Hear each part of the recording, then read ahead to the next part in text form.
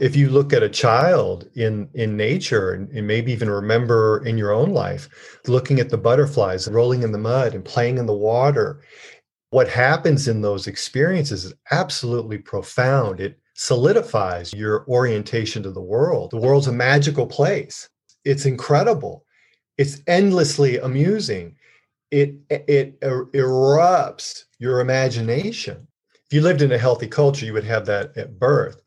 But most people go through their whole lives where nature is just this alien, anxiety-provoking thing. Hey, hey, hey, so glad you're here.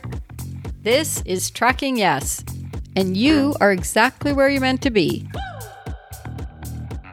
I'm your host, Liz Wilson, coach, creator, and round-the-clock philosopher. And this, my friends, is where the magic happens. Join me and my guests for stories that will inspire you to dial up your curiosity, fine-tune your courage and wisdom, and create an empowered relationship with whatever's happening now. My guest today is nature-based soul guide Doug Van Houten, and we dive into a fascinating exploration of how in our culture we have lost touch with our innate wild relationship with the natural world, and how coming back into that relationship brings us back home to our deepest sense of meaning and purpose.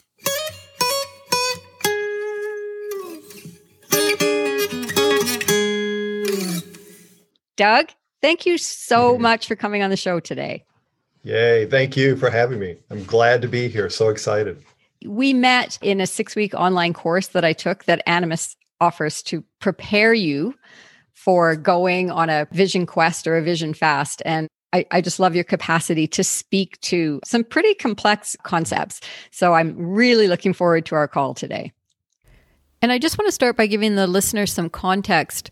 Animas Valley Institute was founded by Bill Plotkin, who I've mentioned in previous episodes. And if you don't know who he is and want to know more, you can find lots about him just by Googling him. And I'll also link once again in the show notes to his website.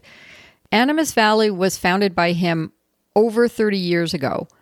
And the purpose and the primary driving force of it is to support people in soul initiation or soul encounter, meaning to have them get deeply enough in touch with their own soul and their own real purpose for being here, that they then naturally engage in the world and live lives that are participatory, that are an expression of and a contribution to a life-sustaining, life-enhancing world.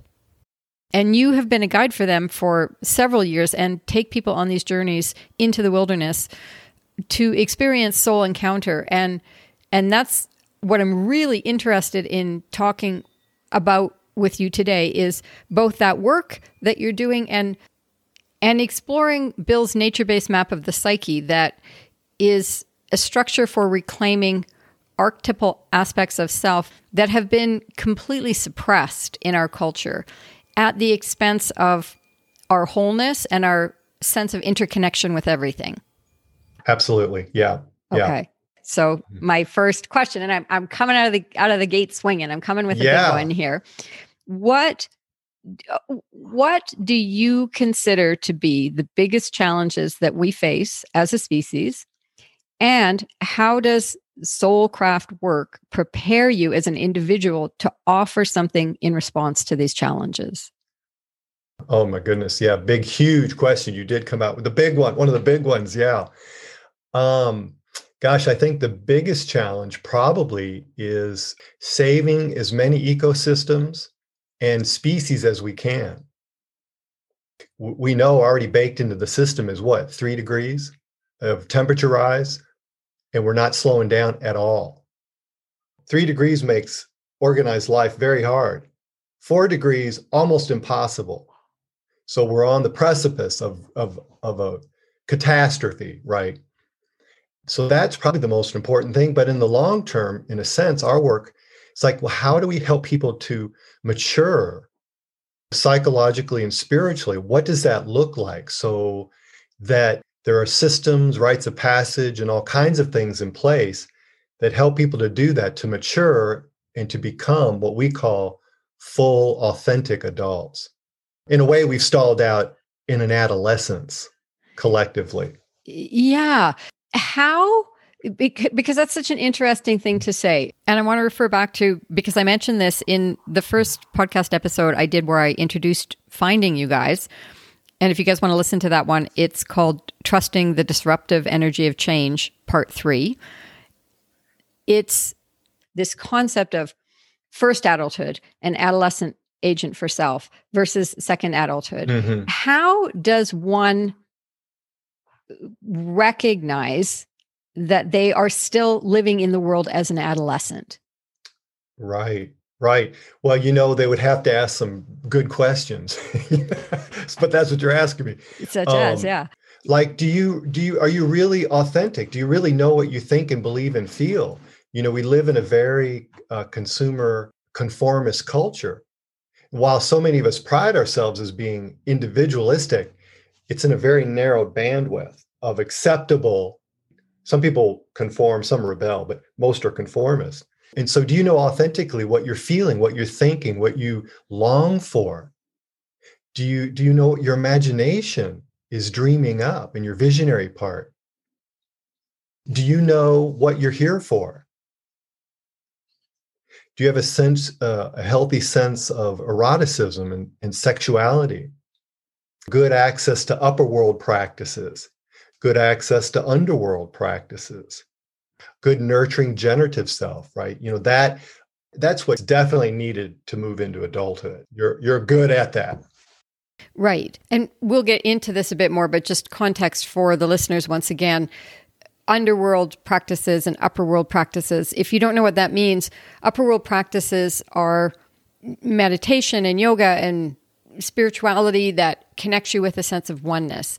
And underworld practices are shadow work and going into trauma and going into ego distortions and coming into your own agency through reclaiming subverted parts of self.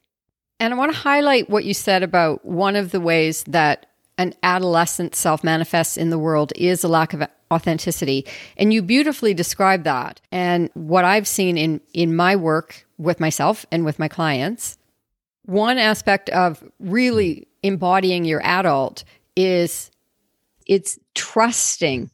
It's that in order to be a nonconformist, you've got to trust your own, what makes sense for me, what I'm imagining, what my urges are, what my impulses are, tempered with discernment, of course, but that capacity to be able to trust yourself feels like a huge part of authenticity. Exactly. Like I said, it's like, what you're feeling and what's true and real. You present yourself authentically to the world. What's real, and you move in the world authentically. Yeah. So now comes courage. Yeah. Right. Yeah. Right. Because you get the goods when you conform. If you're stepping outside of that, you could be in a whole lot of trouble, right? Yeah. Okay. So the courage and the trust and the self-awareness and the willingness to not conform, gives you authenticity, is a part of being a mature adult. We would say actually a healthy adolescent. But I mentioned it at the beginning of our conversation because it's what helps us to get into a healthy adulthood. Okay. By accomplishing these tasks, it felt worthwhile mentioning these. There's a lot of people who don't succeed in this, and they've stalled out in early adolescence. Could we? Yeah. Do you think, is it safe to say if you are conforming, you are still in your adolescence? Yeah. Yeah. Absolutely. Yeah. Okay. Yeah. Okay. Mm-hmm. And so because I want to tie in what you said about belonging in the world, belonging to, like, the reason that you guys are initiating these Western modern culture practices is to help people return home almost, or come back to and understanding that they belong to the world. So say more about what that means. Yeah, that's sort of one of the things that just happens no matter what you're doing when you come to any of our programs. Bill calls it eco awakening. Okay. That so many of us live on this earth, but we understand intellectually that we're from Earth, that we live on Earth, but so many of us have not had the experience of a somatic, emotional, spiritual breakthrough, if you will.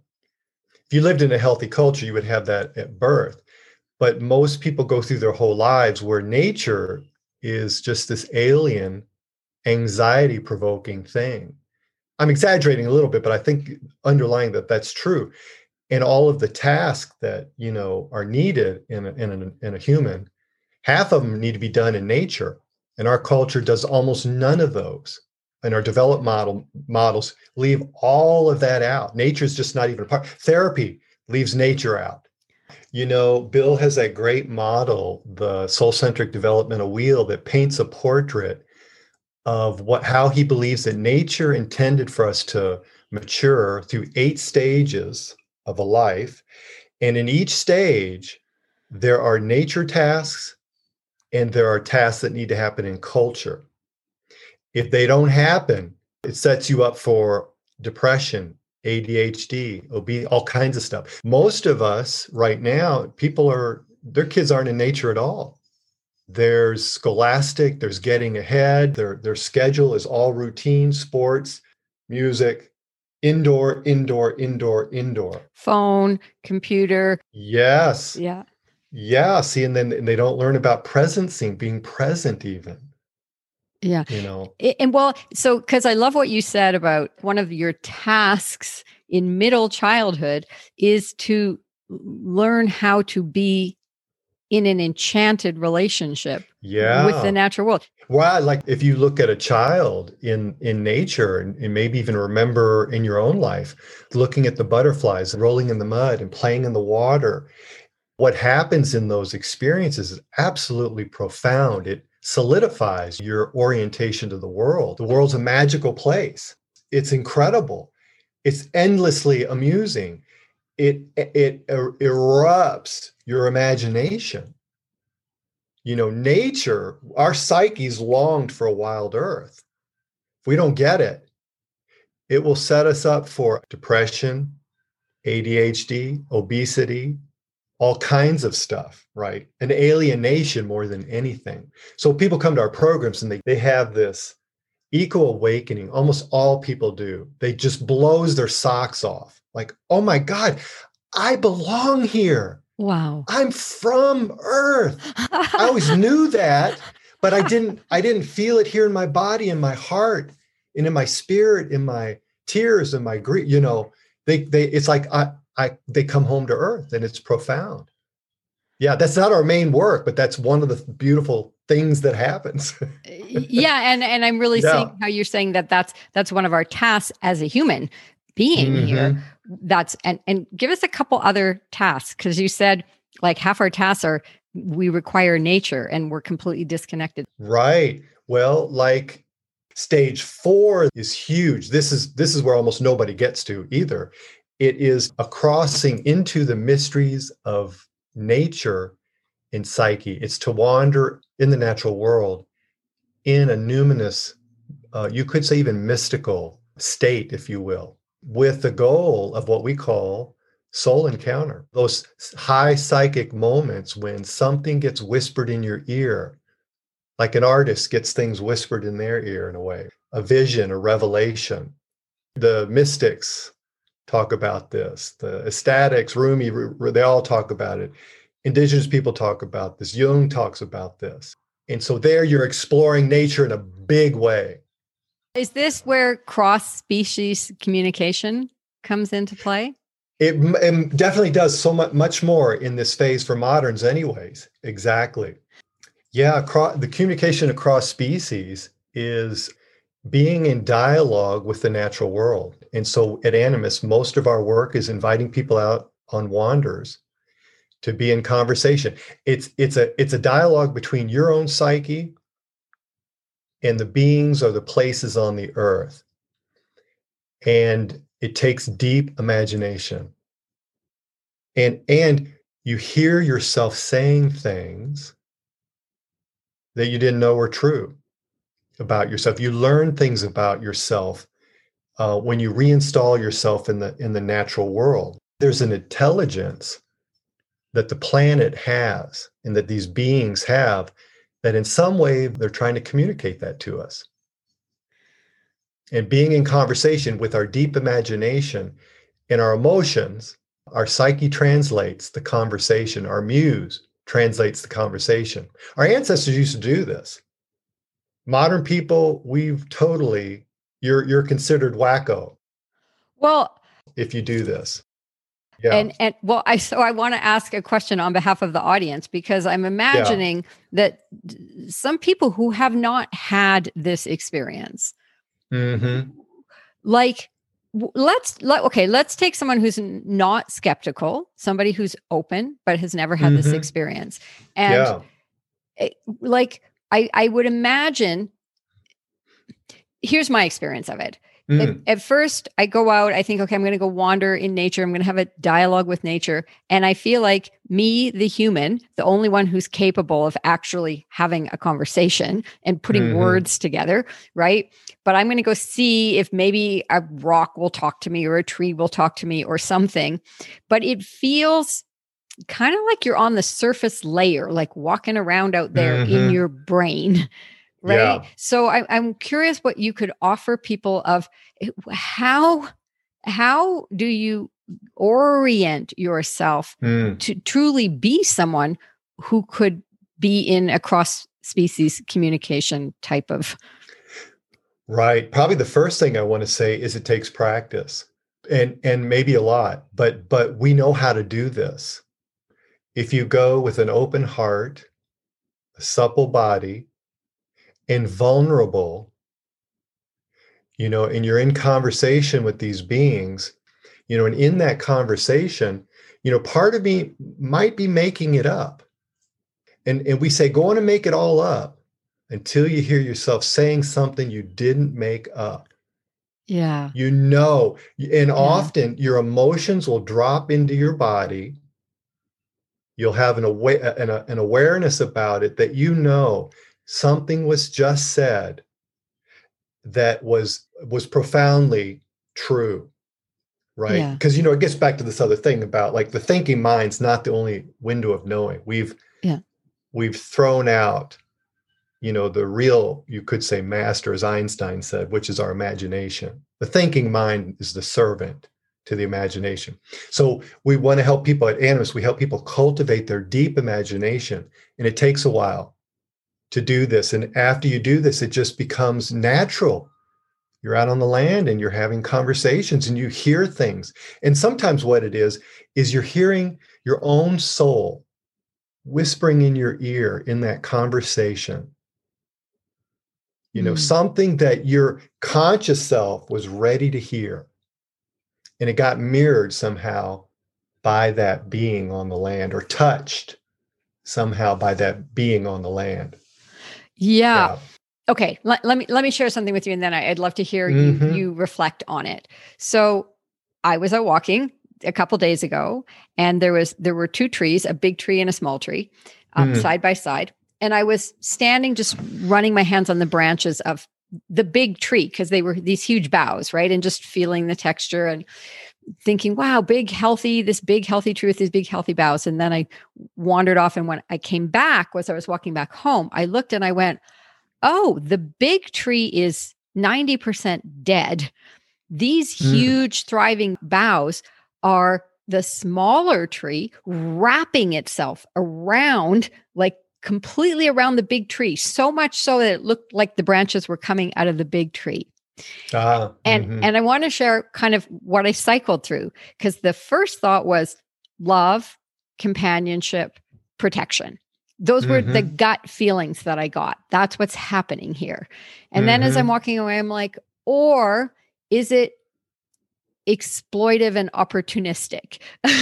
I'm like, what? Wow, that's interesting. And then the third thought was, or is it just a neutral taking up the space that's available? And then I realized, well, these are all very different interpretations of the same thing that came to me. So you already Right. have something to say. So dive in there. What do you Right. Well, it could be any one of those three, because one of the things we help people to do is have a reciprocal relationship with the natural world, not a usury. But my sense is the natural world wants to hear the human voice in conversation, just like we want to hear the bird song. All of nature wants to hear the bird song. They want humans to be in conversation with them as well. But often what we do is we say, just like when you greet a friend at the door, you wouldn't go, let me tell you about me. You would offer something up first. Hey, how's your day? Yeah. And then you'd say, hey, can I tell you about me? Mm. And that's what we suggest that people do with the natural world, and hear inside yourself if this being is open to it or not. And again, that comes down to the practice thing and this trust. So offer something first, and then that'll help open that conversation, right? A mutually a reciprocal relationship. Yeah. Yeah. And again, it could have been like that tree may not be experiencing what you assumed it was experiencing or felt that it was. And whether the tree was or not, what did it evoke in you? Right. Your Yeah. own soul, you saw something out there that touched you internally, and go with that. Go with that. Yeah. And I think the thing that I would say that most touched me was the complete contrast of love, companionship, protection, exploitation, Mm-hmm. opportunistic. Bam! They just came in back to back. It's like, well, that's complex. There's a lot in there, right? What's it like to hold space for all those possibilities together?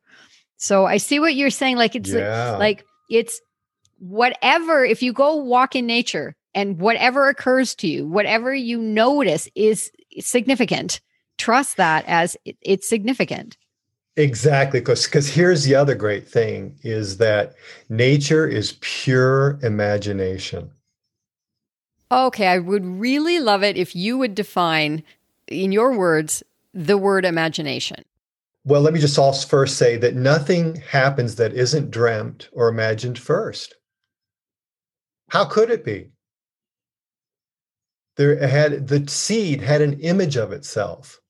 The caterpillar in caterpillar soup, the biologists call it the imaginal buds come on the scene that have an image of the imago self of the butterfly and knows how to put that soup back together to shape into the imago self that goes off and pollinates the world. That's the same with humans. We get into our imago self, we go off and pollinate the world.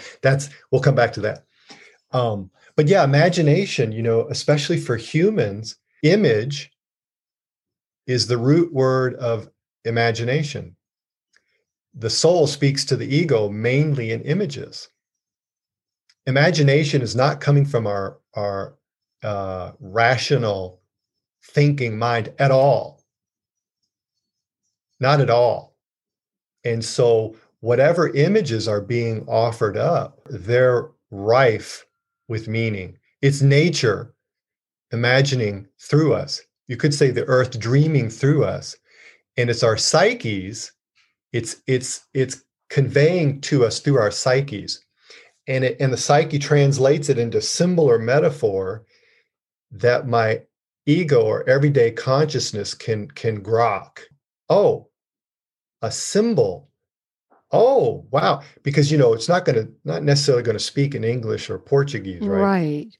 It's image, symbol, metaphor, emotion, often these kinds of things. To me, this is the divine dropping down. Something wants to be embodied, right? Yeah. So imagery is a translator between yes, the cosmos, the natural world, and human who speak in words. Image I think it's how evolution works. I don't think anything happens again that hasn't been imagined or dreamt first. That the cosmos is just one large imagination event, if you will. If we have it, it's at least latent in everything else, at least, if not even more well developed. In fact, I would say humans, our imagination is way underdeveloped. Yeah. Like, because we can't communicate, we can't hear our own visions and our own dreams. Well, that's just nonsense, right? We fell into our heads all these thousands of years, and we're paying the price for it. We're destroying the planet because our imagination is not rooted in the natural world and in a mutually enhancing relationship, and not in touch with our instincts and all kinds of stuff. I knew Oh, I threw a lot out there, but well, yeah. yeah, it's like we've stopped having the conversation because the conversation happens through imagination. Mm, And so we've stopped having like, that's what I hear you yeah. saying. We've stopped Yeah. having the conversation with the natural world. So we're not hearing it. We're not even listening. We don't even care. We're just like, Right. I'm the human doing what the human wants to do. And I'm not in that conversation. I don't even know the language. I don't even know how to have that conversation. And so we're trotting all over it. Right. We are not mutually enhancing. We are not even sustainable. We are destroying, and we have probably for thousands of years, because we have stalled out in a kind of adolescence for thousands of years, and we don't even know it. There's been a decay in human development for thousands of years because we've lost rites of passage.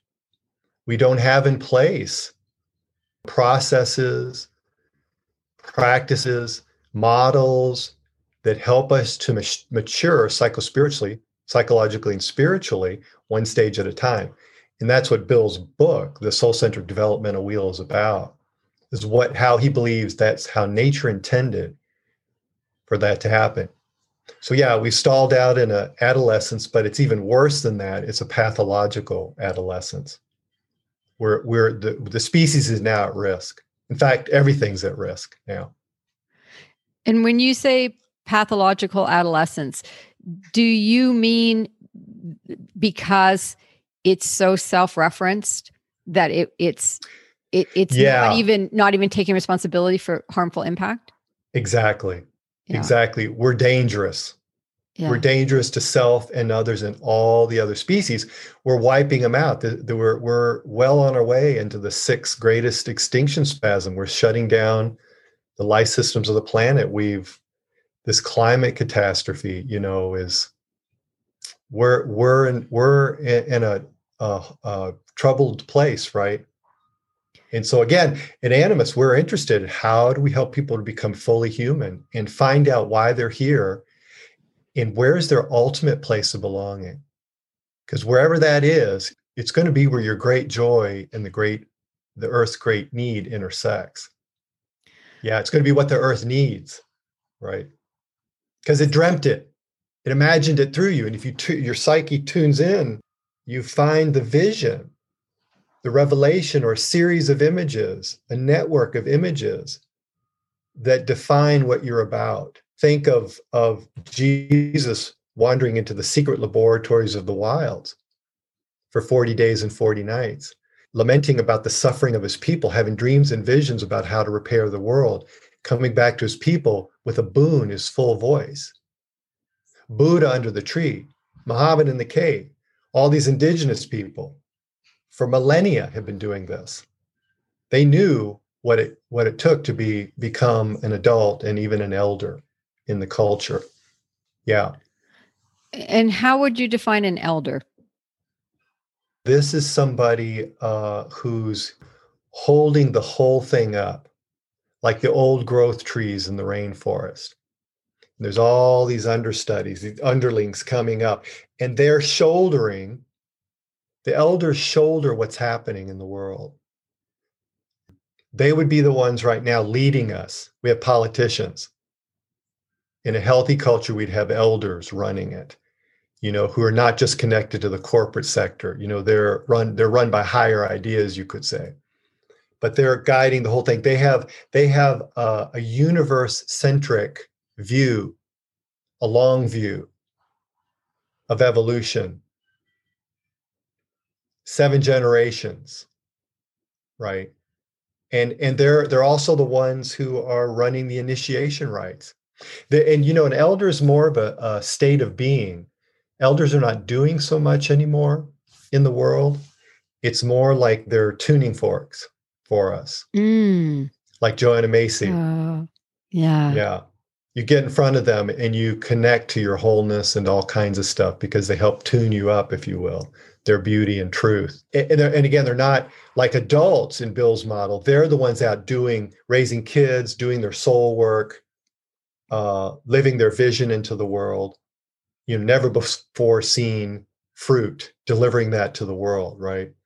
Elders move into a transition of away from that into just a state of being. But it's a holding state of being. It holds, like I loved how you said that. So yeah, elders hold the all of it. Their gift is grace. First stage is real involved with the initiation rites of elderhood. The second is you're moving back to spirit. You can feel them starting to leave. Back to the mystery. Yeah.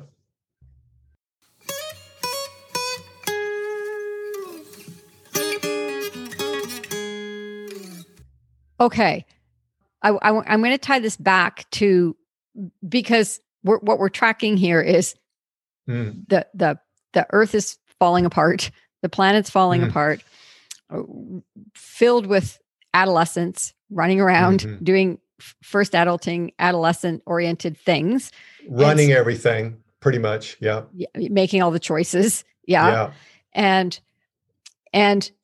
so, and what you're saying is what's needed is people to psycho-spiritually mature, because when they do, it's going to shift their whole orientation, and they're going to stop making adolescent type choices, and they're going to offer something that is greater than an adolescent offering. You've got it. Yeah. Oh, essentially. Okay. Yeah. And so then my question is, how does the average person who thinks that their life is very real, like my house, my kids, my car, my job, and my bank account, and that's all very, very real, how do they come to perceive the illusory quality of first adulthood? Right. God, that's a great question. Yeah. How to parse it out. Usually people don't pierce through that veil. They usually don't pierce through that veil until kind of a hardship. If you're a frog in a hot water, you don't know it's getting hotter. You don't know you're in danger, right? You don't know what you don't know, in some sense. But yeah, if I was somebody listening and I was like wondering, well, how do I fit into what he's talking about? One of the things I'd probably ponder myself is, where's my center of gravity? What are the things I'm interested in? Do I know why I'm here? Why am I here? On a deep level, destiny, kind of like, what's my purpose in life? Do I really know? And is it anchored in the more than human world? Well, okay. So what about someone says, well, my purpose is, like, I have 3 kids and my purpose is to raise my kids and help them grow up in the world. And that's my purpose, right? And make sure that the mortgage gets paid and the family gets fed. And that's my purpose. Well, and that's a beautiful life. It's a beautiful life, and not criticizing it all. But on Bill's model, we would put that in early adolescence. Those are the things that you learn in early adolescence. And on our model, once you get your whole house in order, your first house, James Hollis talks about, there's the first adulthood. This is a different model. But anyways, you get your house in order, you get your ego life complete. And now it's just like a caterpillar goes through a lot of moltings. It reaches a point where now it must go on a journey, a kind of death, into a vision of its imago self. And so we would say with people that now you're eligible for a descent to soul, where we invite you off on a wander, a spiritual odyssey, a pathless wander to, like Jesus and Buddha, to find a vision of who you are in your imago self, your second adulthood. And once you hit that vision, you're on fire, because now you know you've entered a profound period. And this is even in healthy cultures, this happens. But I mean, put it in context of our culture. Boats going down. Do you want to just stay home and watch TV? I don't think so. I hope you don't choose that. I hope you get on fire and find where's your ultimate place of belonging, because we really need all hands on deck. Right? Yeah. All hands on deck, please. Or boats going down. Yeah. And the ultimate place of belonging, that's just such an interesting, like you've said that several times. And it's like, if you haven't grasped it or experienced it, my ultimate place of belonging. So on a vision fast, you're leading people to go walk right into that place of belonging almost. Is that right? How would you put it? Well, yeah, like all of our programs really, and it's heightened on a vision fast, is to have experiences through practices and wanders that we have, and processes and ceremonies, et cetera, to circumnavigate everyday consciousness, to hear the deeper stream, the depths of my psyche, because I could live on the surface forever in egos conforming to each other and cultures getting shallower and shallower. That's what's happening. We live in an egocentric culture. People are living on the surface of their psyches. An adult lives in the depths. What is my own psyche dreaming and imagining and wanting to give birth to? It's evolutionary, revolutionary, and visionary. That's what we want to do. And that's what, in these cultures that are participatory, we live in a dominator culture. We've wiped out all the initiation rites. But in the cultures, Rain Eisler talks about this in Chalice and the Blade. The participatory cultures, they know. Go find out why you're here. The culture strays. We need the medicine you find out there. We need people who have one foot in culture and one in nature to be fully human. We need nature's news too, not just human news. And especially look at our news. It's just so pitiful. We don't even get the good news that people are doing around the world. All the great stuff people are doing about new systems they're dreaming and imagining up, and all kinds of possibilities. We kind of just get this other thing. Yeah, I'm really feeling this. I love everything you just said in that increasingly shallow culture. And that's certainly what our news is a reflection of. It's reporting from the shallowness of culture. Yeah. Any news channel that you turn on is not taking you into any depth about anything. Right. It's ratings driven. And that's adolescent. That's adolescent. If elders were in that news station, they would not put up with that. They would not put up with that. This is not news. This is pathological. The whole thing is designed unconsciously. I'm not blaming anybody, but the whole thing is designed to keep us adolescent. A good consumer, adults and elders are not real interested in a big consumer life, like a caterpillar is. A butterfly consumes less and pollinates the world. A true elder and adult would be doing the same thing. Yeah, you might ask somebody that question. How are you pollinating the world? Are you a big consumer? What are your dreams saying? Really tell me your deepest, what is your deepest longing? Ask people these deep questions. That a lot of people, that'll break them out of sort of that consumer trance. The cult of progress that Jung called it, or the matrix, right? Take the red pill.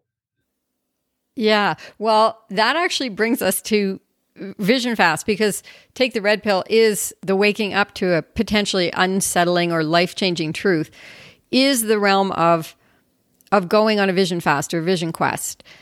And I'm imagining that most of the listeners may not know what a vision fast or a vision quest is. So, oh, yeah. Well, let's talk about that. Yeah, for us, a vision fast is a contemporary embodiment of the pan-cultural wilderness rite that people go on that are seeking deeper meaning or purpose in their life, or they're seeking soul or an encounter with their purpose. Or some people come looking for their mythopoetic identity, a poetic way of saying, what's my mission statement in life?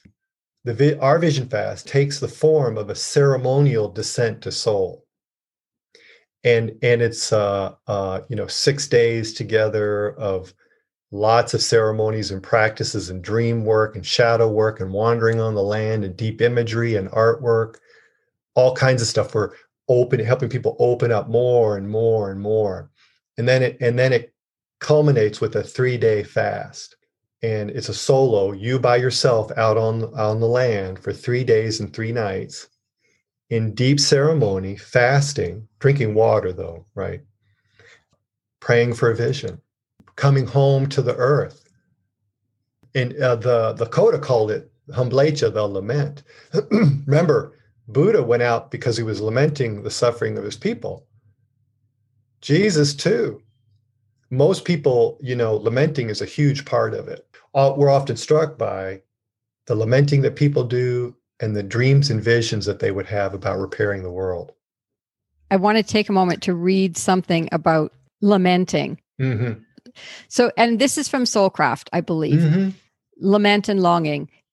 An unrestrained lament is a crowbar into the dark depths of the self.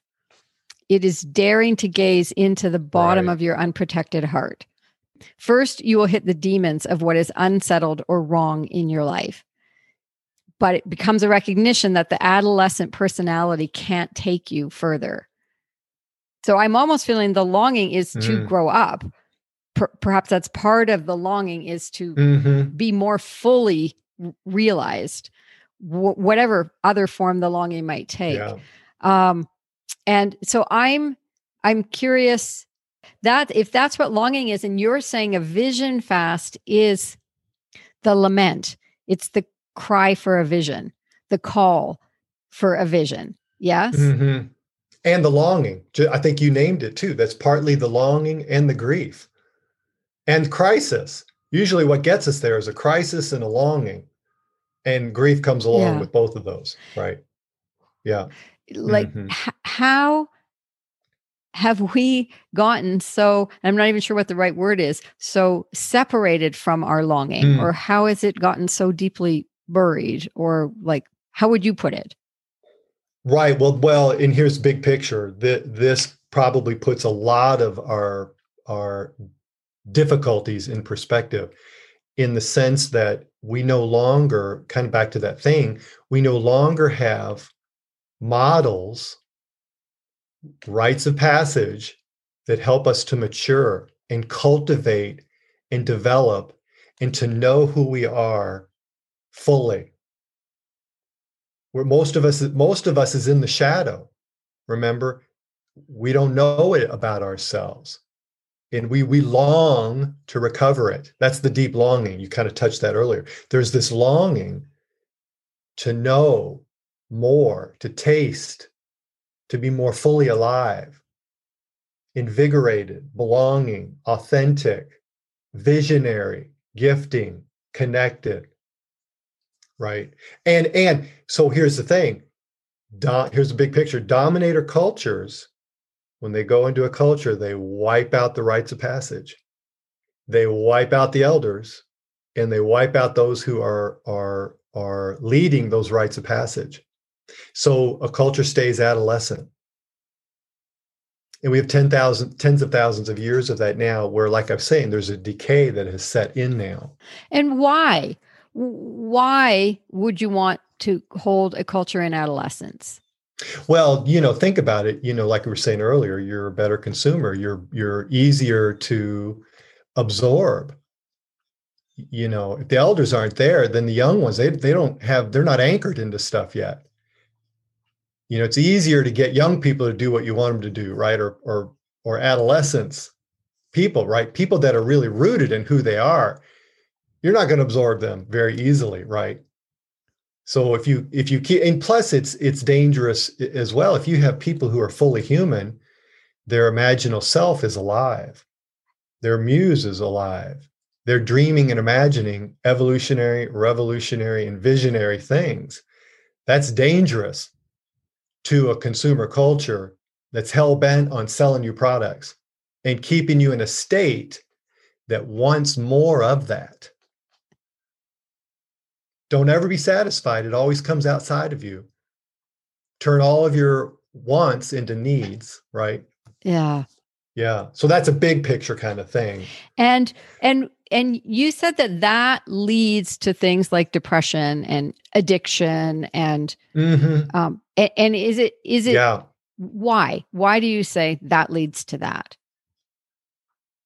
Yeah, and I'm not an expert on those issues, and I'm not saying I know all about that, so I don't want to portray that. But I think generally, most of those things are what you might call garden variety addiction or anxiety, which is probably most people. You know, if you're not living in the world with your potential, if you're not living your gifts into the world, your own unique, self-animated self, if you're not engaged, if your muse isn't flowing, if you're not living a muse-directed life, if you're living a life of who you think you ought to be, you're going to be depressed. Think about a lion in a cage or in a zoo. They're probably all depressed. Think about a human that you don't allow to become fully human in a wild earth with all of their facets of wholeness flowing.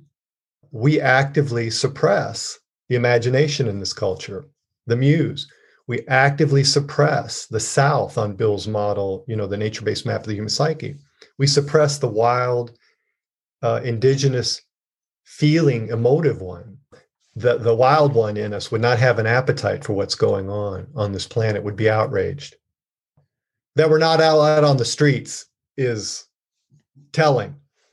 Because we're not fully human. We're not, most of us are not making it into a healthy, embodied human. Even in Bill's model, early adolescent, we're not making that healthy. Only about half of us are embodying that in some decent way, you could say. But the other half is almost totally egocentric and unable to access even the basic developmental needs. Right. Well, now I'm really seeing that because we're talking about the crisis, the climate crisis and the species crisis.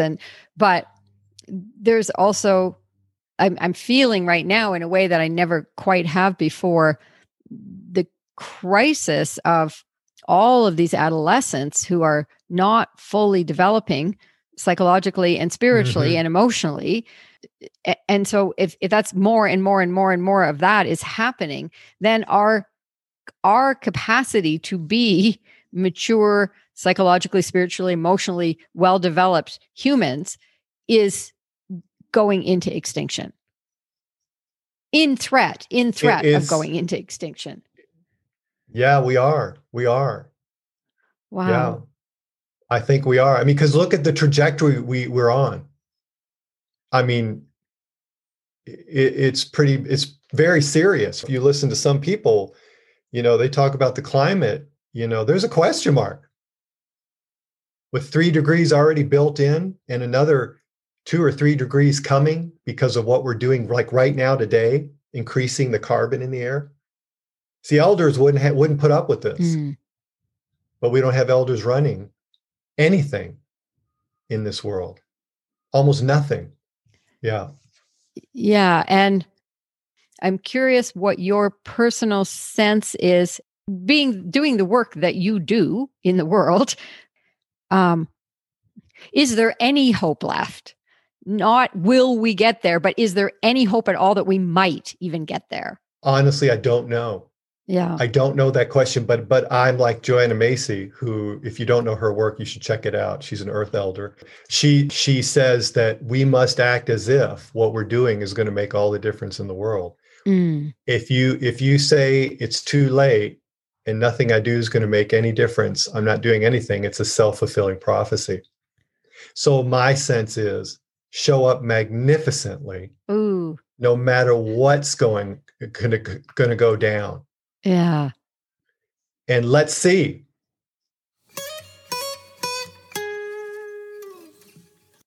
But the more people we can get to become more embodied in their wholeness, Bill's model, the nature-based map of the psyche, that's another map of like, here's all the archetypes you cultivate to become fully human. If we could even get a healthy adolescence, that might be our only chance right now, is for that kind of grace. I would love to hear you speak more to the archetypes. So Bill Plotkin identified these archetypes of what it means, these aspects of self that are in the shadow, that if we fully recover them, they're common to all people. And if we recover them, then we come back into wholeness. Yes. Mm-hmm. That's a good way. Yeah, that's one way of saying it. Yeah. So yeah, I'd love to hear you speak to what the archetypes are and say a little bit about each of them. I will, yeah. Let me give a big picture about that first, is that Bill cultivated this map. It's a nature-based map of the human psyche, and it's built on the 4 cardinal directions of north, south, east, and west. And each of those, there is also the time of day and the season. So like in the east, the sun rises, and here he has the innocent, sage, fool, and trickster. And so you can feel the sun rising up, bringing a new day, a new possibility, the new buds in the tree, the cub out of the cave. And so innocence is a foundational archetype that we all need to cultivate. Without it, we can't cooperate or be in relationships. We'll be gamey, guile, we'll be cynical, and all kinds of stuff. And there it is in nature every day. And the sage, the sun rises up, lights up the sky, and there's the big view of everything. The sage within us, the one who sees the big picture, right? Eagle eye perspective. And, here's also the fool and the trickster in the east. And all 4 of these archetypes, we want to develop all 4 of these.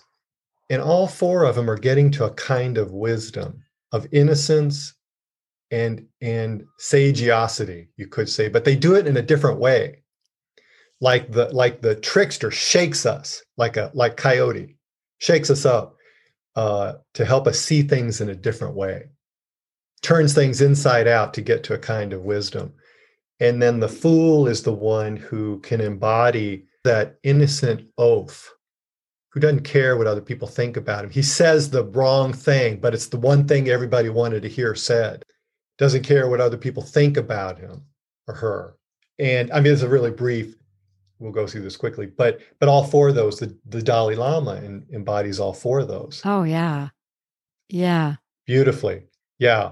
Now, this east facet of us is connected to the upper world of union with the one, spirit realization. Most people, when you talk about spirituality, that's what they're talking about.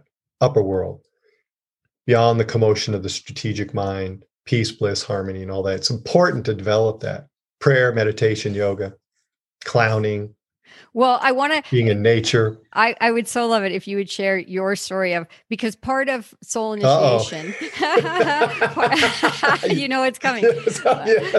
Because part of the work that you guys support people in doing is recovering these aspects of self. And so how, for example, do I recover the fool? And I remember in our course, you said, well, you could put makeup on your forehead and go to the grocery store and I'm like, hell no, I'm not doing that. Right. Because I can see how far I am from my fool, that I would not be, I care too much what other people would think. Right. So you design things to kind of help go get that part of yourself. And you told a great story about your experience with reclaiming your fool. So I would love it. Oh my gosh. My face is red if you're only on the audio. I actually do love telling the story. It's beautiful. And this is not what everybody does, because it's pretty outrageous. But my guides, before I went on my solo 15 years ago, they could tell that I was a little too uptight, wrapped up in my, being a good boy everybody liking me, and how do I look, and all kinds of stuff. And one of the things they gave me was to go embody the Fool. And they said, and think of just the worst thing you can think to do, like the most embarrassing, humiliating thing, and go do it. And so when I got on my solo, one of the first things I did was stripped all my clothes off and put my underwear on my head and think Red Hot Chili Peppers, their album cover, with the sock. And I have my drum and I'm running up and down the canyon, banging my drum, I'm a fool. I'm a fool. Look at me. I'm a fool, And for hours, you said you did this for hours. Oh, I had a lot to work through. But I have to tell you though, it touched so deeply in me. It touched grief. Oh. Yeah, I can feel it now. It touched grief of like how much investment of not being able to access that quality in myself, what that has cost me in life. Of being overly concerned of so many things that have held me back from my wholeness. And I think that's true for all of us. Like if you go so deeply into each one of these archetypes, you'll learn profound things about yourself, of what you have not cultivated yet or tasted yet in your life, or what it's cost you not having that capacity on board. Yeah, if you lived in a healthy culture, you would be invited from birth to cultivate these archetypes. It'd be built into the system. You wouldn't even need, well, you do still have initiation rites, but it'd be built in the system too, right? Yeah. But we don't have that. Well, I love your story so much. And I think it's because there's a part of my brain that would say, what value is the Fool? Like what value is that energy? But what I'm really putting together right in this minute is, so that thing where you said, oh, one way you guys could play with this is like you could put makeup on your forehead and go to the grocery store and not care what anybody thinks. And I'm like, hell no, I'm not doing that. Right. But what I realize now is that is the conformist in me. I say that I don't want other people to think weird things about me. Why not? Because I'm trying to conform. And so the Fool breaks you out of the conformity that has been habituated or conditioned into your nature. Yes? Exactly. Yeah. Exactly. And what it cost you. See, if you had that part of you develop, like, well, I don't care what you think. Yeah. And not only will I put makeup on my face, I'll wear clothes that don't match. Yeah. Or whatever, right? Yeah. Yeah. My coat on backwards, zipped up in the back, or whatever. I don't know. Yeah. But just being willing to do something as a way to reclaim your Fool energy, meaning to reclaim your nonconformist self. Right. Yeah. And the one who'd be more willing to upend culture. Yeah. And convention. Yeah. I don't care if you don't like this. Yeah. I'm speaking my truth. Yeah. Right. Or whatever. Right. Yeah. Yeah. So actually things like that thing that you named, or like drumming with your underwear in your head in the canyon, or going to the grocery store, whatever, those things are like, we can do it in safe ways to start to access that part of ourselves again, so that we can do it in bigger, scarier ways where it requires a lot of courage. Yeah. Okay. So we've got the East. Yeah. Let's move into the South. And East is often associated with spring. The South and the Northern Hemisphere, we'll just stick with that. The Northern gets too confusing to translate it at this point. So in the South would be the wild indigenous one. This would be summer, midday, sun at its zenith. Life is blazing and happening. Youth, the fruit on our trees of wildness, indigenosity, emotionality, sensuality, eroticism, sexuality are ripening, coming into fruition. And most of that gets stuck in the shadow or repressed in our culture. Oh, that's all too dangerous to live. Put that in the shadow, outside of our awareness. Don't live that. Psycho-spiritually downsize ourselves. But this is this is our creativity and our passion, the young one. It's a soft animal of our body that loves what it loves. Yeah. It feels like quite a younger part of self. Would you say part of our psyche, a younger part of our psyche, the wild indigenous one? Mm-hmm. or of our wholeness maybe, and in some ways, but we want to cultivate this in a seasoned way so that even as an adult, we can still play in our adult body. We can still be authentic. Wild is really just another word for authentic. It's not like being deranged and destroying or destructive wild, but it's like being authentic to what's true.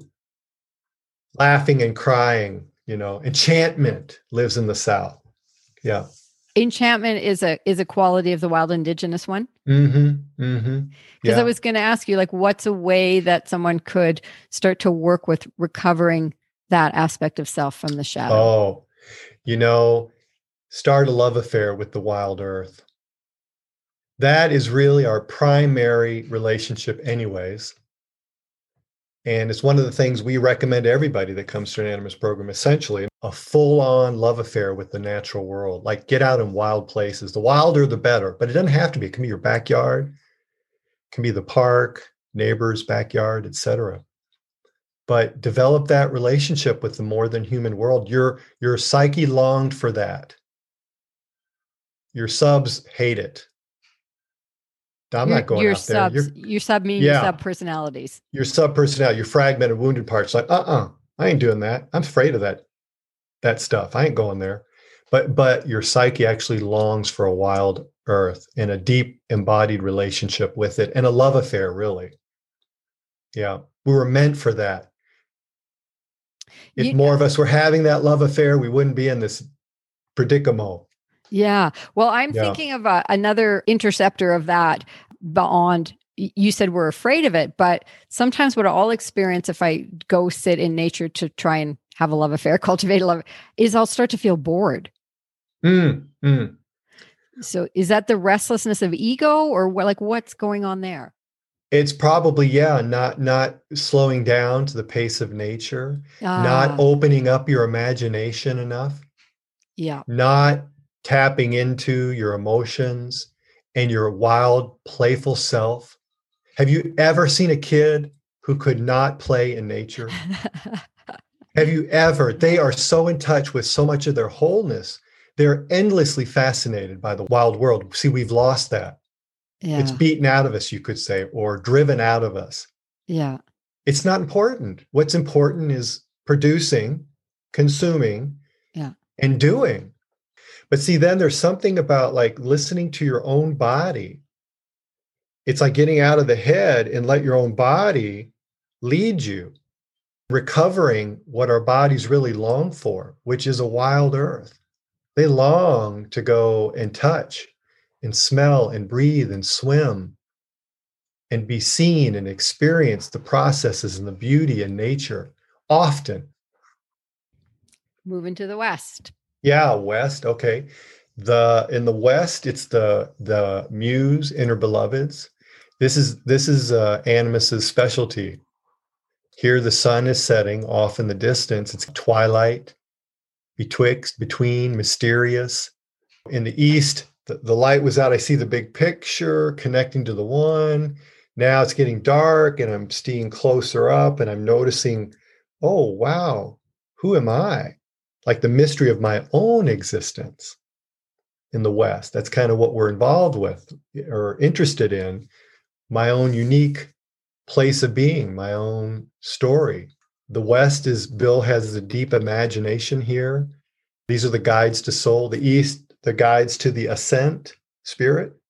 These are the guides to soul embodiment, to the underworld, the muse, and the inner beloveds. And they really literally guide us to soul. Like the things that I'm amused by, that's connected to soul. How come you guys see the spirit as ascent and the soul as descent? Well, I think of like ascent as kind of up and out. Yeah. Like a tree reaching up and out. Yeah. To the big picture, seeing the whole thing, wide-eyed, big perspective.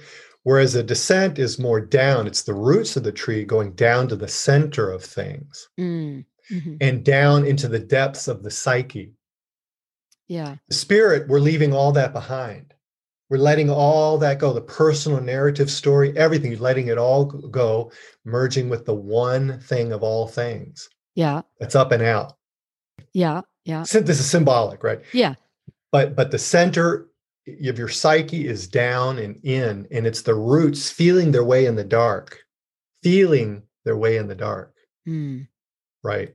Yeah. Full of emotion and commotion, soul embodiment is. You're embodying something here on earth. You're not letting go as with spirit. I'm letting it all go. Yeah. No story. Yeah. And if we're all experiencing that, it's the same thing we're experiencing, the one. It's Yeah. the same thing for all of us. But spirit is here to uniquely embody something. Each of us has our own private song, Mary Oliver says.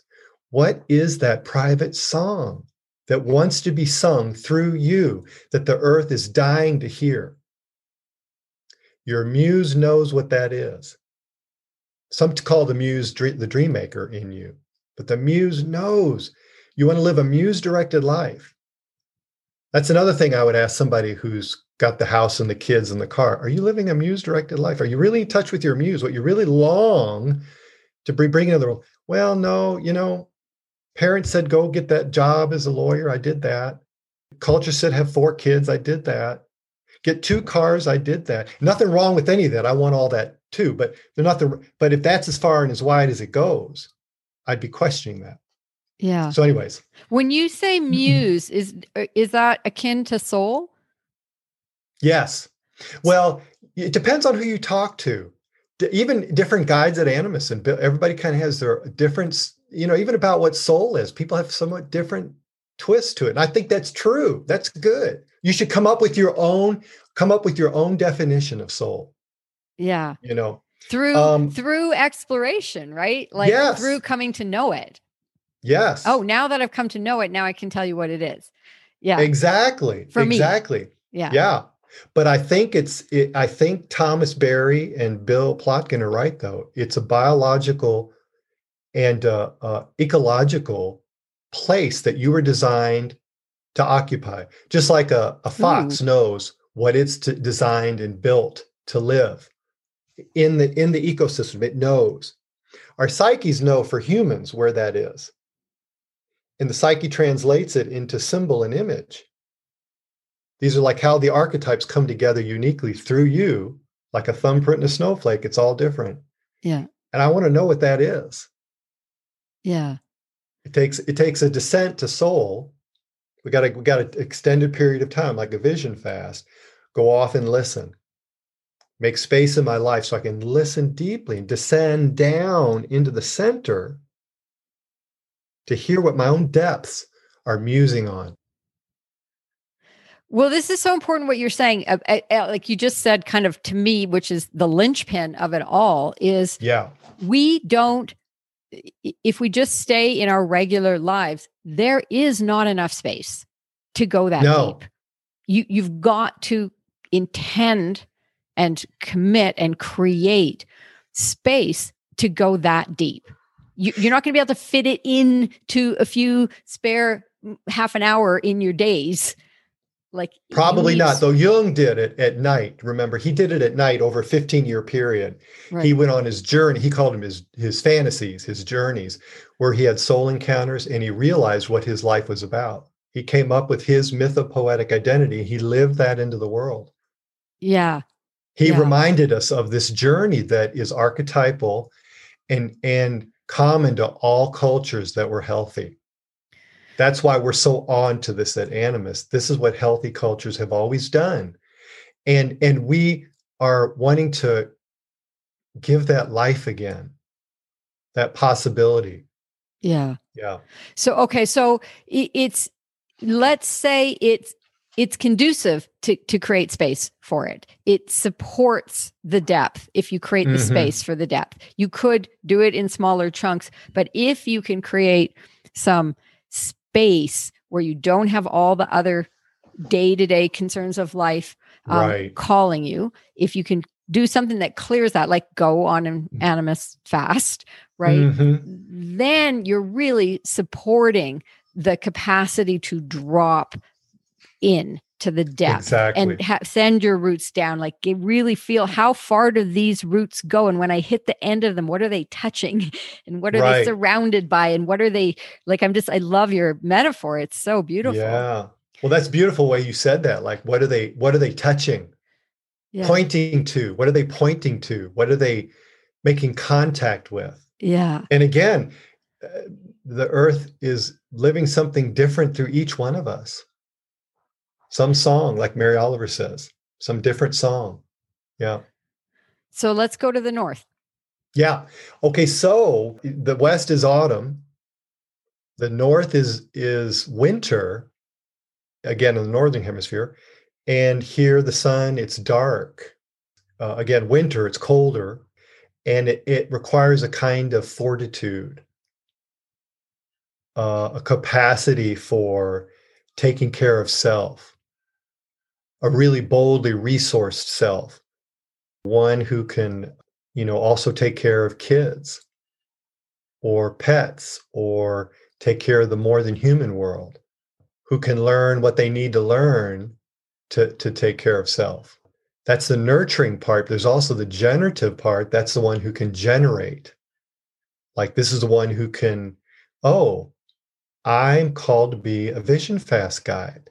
How do I do that? I'm going to make that happen. Or it might be the one who, I'm a designer. I'm a visual artist. I'm going to live that. I'm going to go around and find the vehicles that help me deliver that into the world. Like the vision I find in the West or in Seoul. Generator, this is one who can generate it into the world. Yeah. So that's the nurturing generative adult is the archetype to reclaim. And I love somewhere along the way you guys say, like the vision that we get, the longing of our soul, the expression of our soul, it needs a delivery system. And that's the role of the ego and the role of the nurturing generative adult to create the delivery system for the longing and the contribution of soul. Yeah. The vision. Yeah. Yeah. Yeah.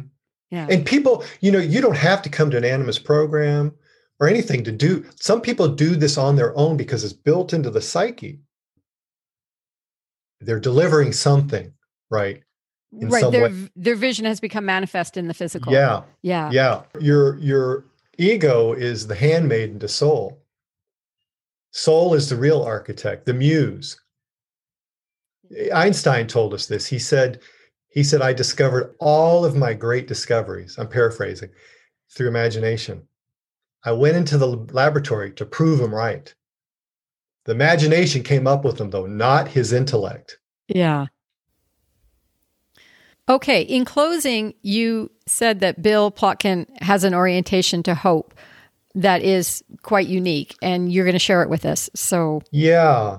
Well, and I heard Bill talk about it on a podcast, and I didn't know about it. I missed it.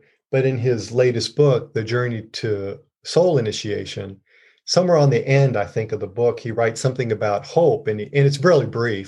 But they asked him, what's hopeful for you? And he said, soul. That the world, everything is ensouled, and that soul knows what to do.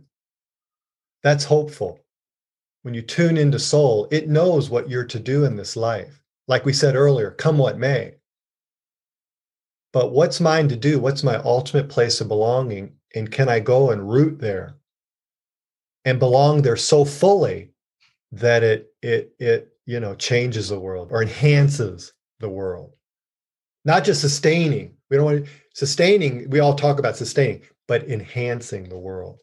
That's a different thing. Yeah. Yeah.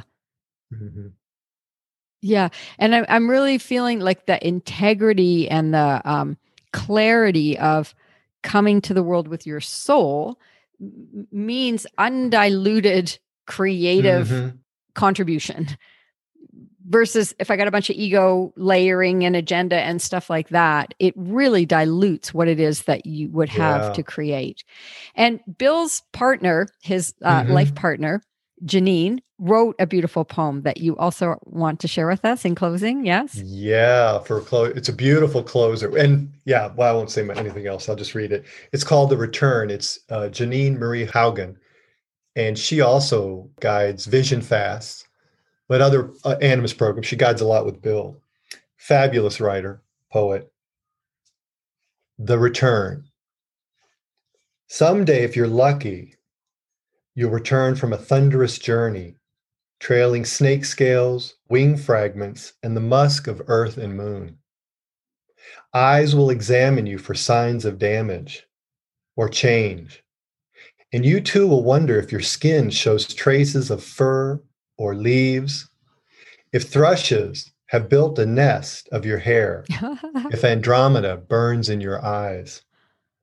Don't be surprised by prickly questions from those who barely inhabit their own fleeting lives, who barely taste their own possibility, who barely dream.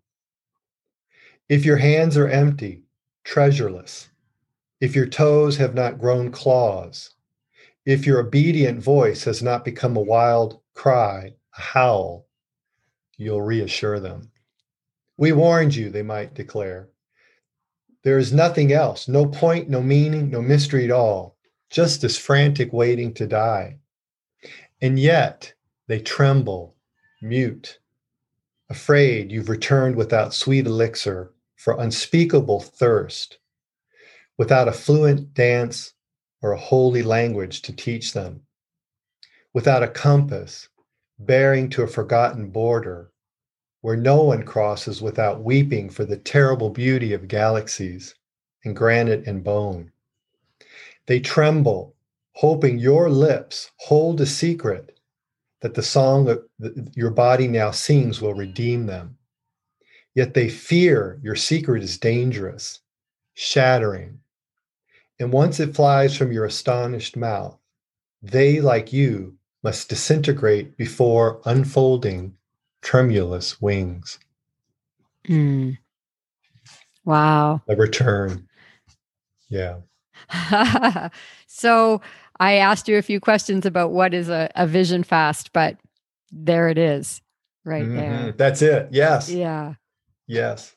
We often read that at the end of it. That's the before and after, right? Yeah. Wow. Yeah. This has been such a fascinating conversation. And I also want to point people to your website because, first of all, you're an incredible artist and they can see your art there, but they can also find out about your other offerings. So what is your website? Yeah, it's www.bodyartsoul.org. Okay, and I'll also link to it in the show notes, but sometimes people can't find those, so it's good that you said it too. And then you're both an animist guide, but you're also like you work with people one-on-one on journeys of soul encounter and soul initiation. So I do, yeah. And is it if people come to your site, are they able to see what your offerings are and learn a bit more about what you do? They would, yes. Exactly. They could also go to Animist's website and learn a lot about this work too. There's more on there about the work, written word, but me specifically to my website. Yeah. Okay, so I'll link to both of them. Thank you so much, Doug. It has been such a pleasure to have this conversation with you. Thank you so much. It's been a pleasure and a delight. As you can tell, I'm passionate and love to talk about this. Thanks for joining us today, everyone. If you like the show, I'd so appreciate it if you could subscribe and share it with people you think would love it. It's an unpaid labor of love, and your support encourages me to keep it coming. You can find show notes, leave comments, and sign up for my newsletter at the podcast website, trackingyes.com. And you can find more of my work in the world at my coaching website, lizwilson.com. Talk to you next time. And in the meantime, have a great week and keep your compass lined up with yes.